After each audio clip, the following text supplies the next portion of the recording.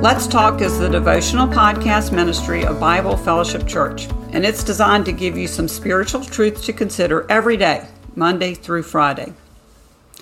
Turn your eyes upon Jesus, look full in his wonderful face, and the things of earth will grow strangely dim in the light of his glory and grace.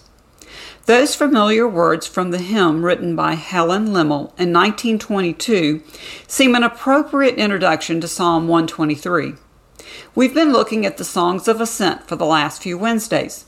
These are the 15 psalms believed to have been sung by the Jews as they made their pilgrimage to Jerusalem to go to the temple. Today we'll look at the fourth song of ascent, Psalm 123, which says this: "To you I lift up my eyes, O you who are enthroned in the heavens.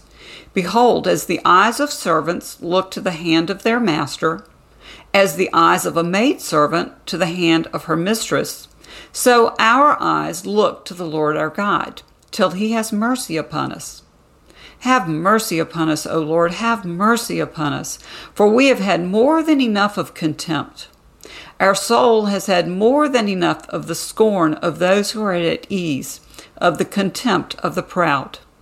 In this brief 4-verse psalm, we have a wonderful example of what our friend Daniel Henderson calls 2-2 praying, which is basically a prayer of two movements.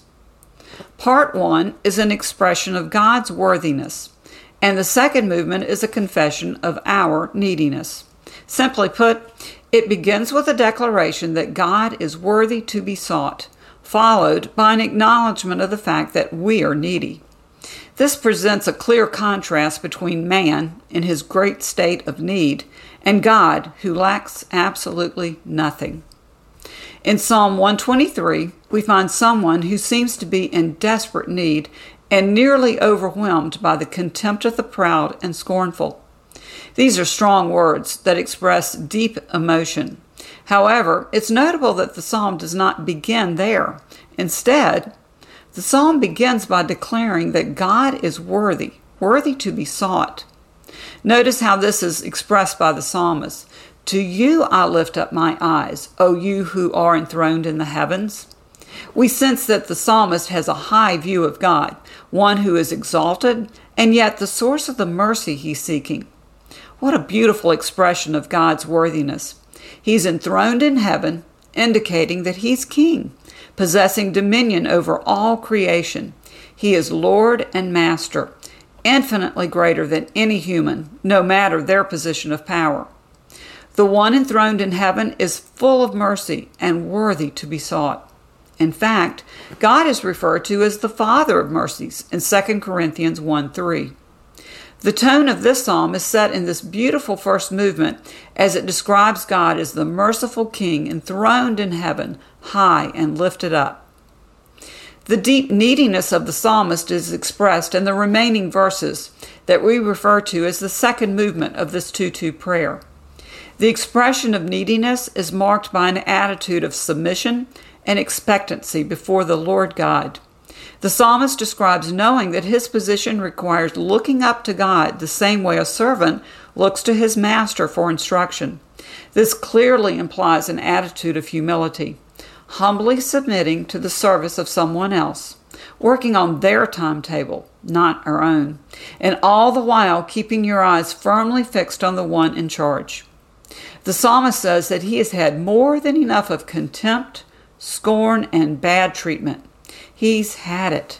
And he responds by crying out to God, telling it like it is, and pleading for mercy.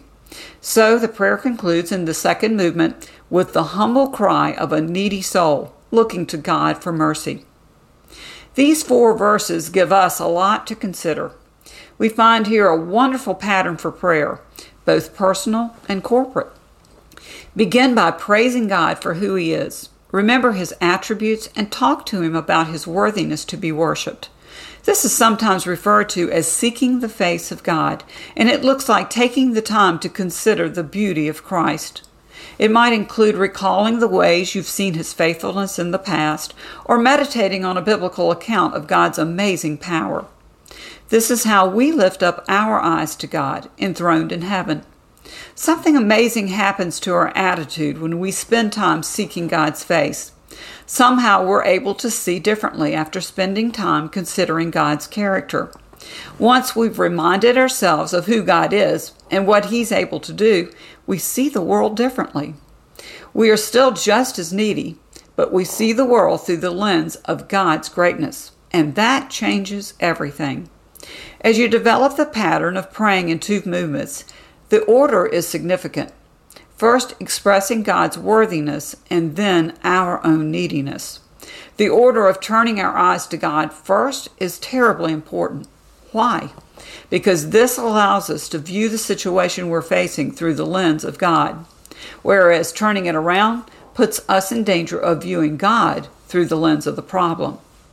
Don't hesitate to express your neediness to God in dependency and expectancy, because He really is the source of the mercy we all need. But first, look to God in worship and reverence, and it really will literally change the way you see the rest of the world. Let's pray. Lord, truly you are worthy to be sought, so I seek your face and thank you for your wonderful mercy that is new every morning. Protect us from a distorted view of who you are. Give us eyes to see and understand you for who you truly are, because we are needy people and we can't do this unless we have your help. In the name of Jesus I pray. Amen. Well, thanks for joining us today for Let's Talk. Check out the BFC website or download our new app for more information about the various ministries available for all ages at Bible Fellowship Church. Remember, come what may, God is worthy to be sought.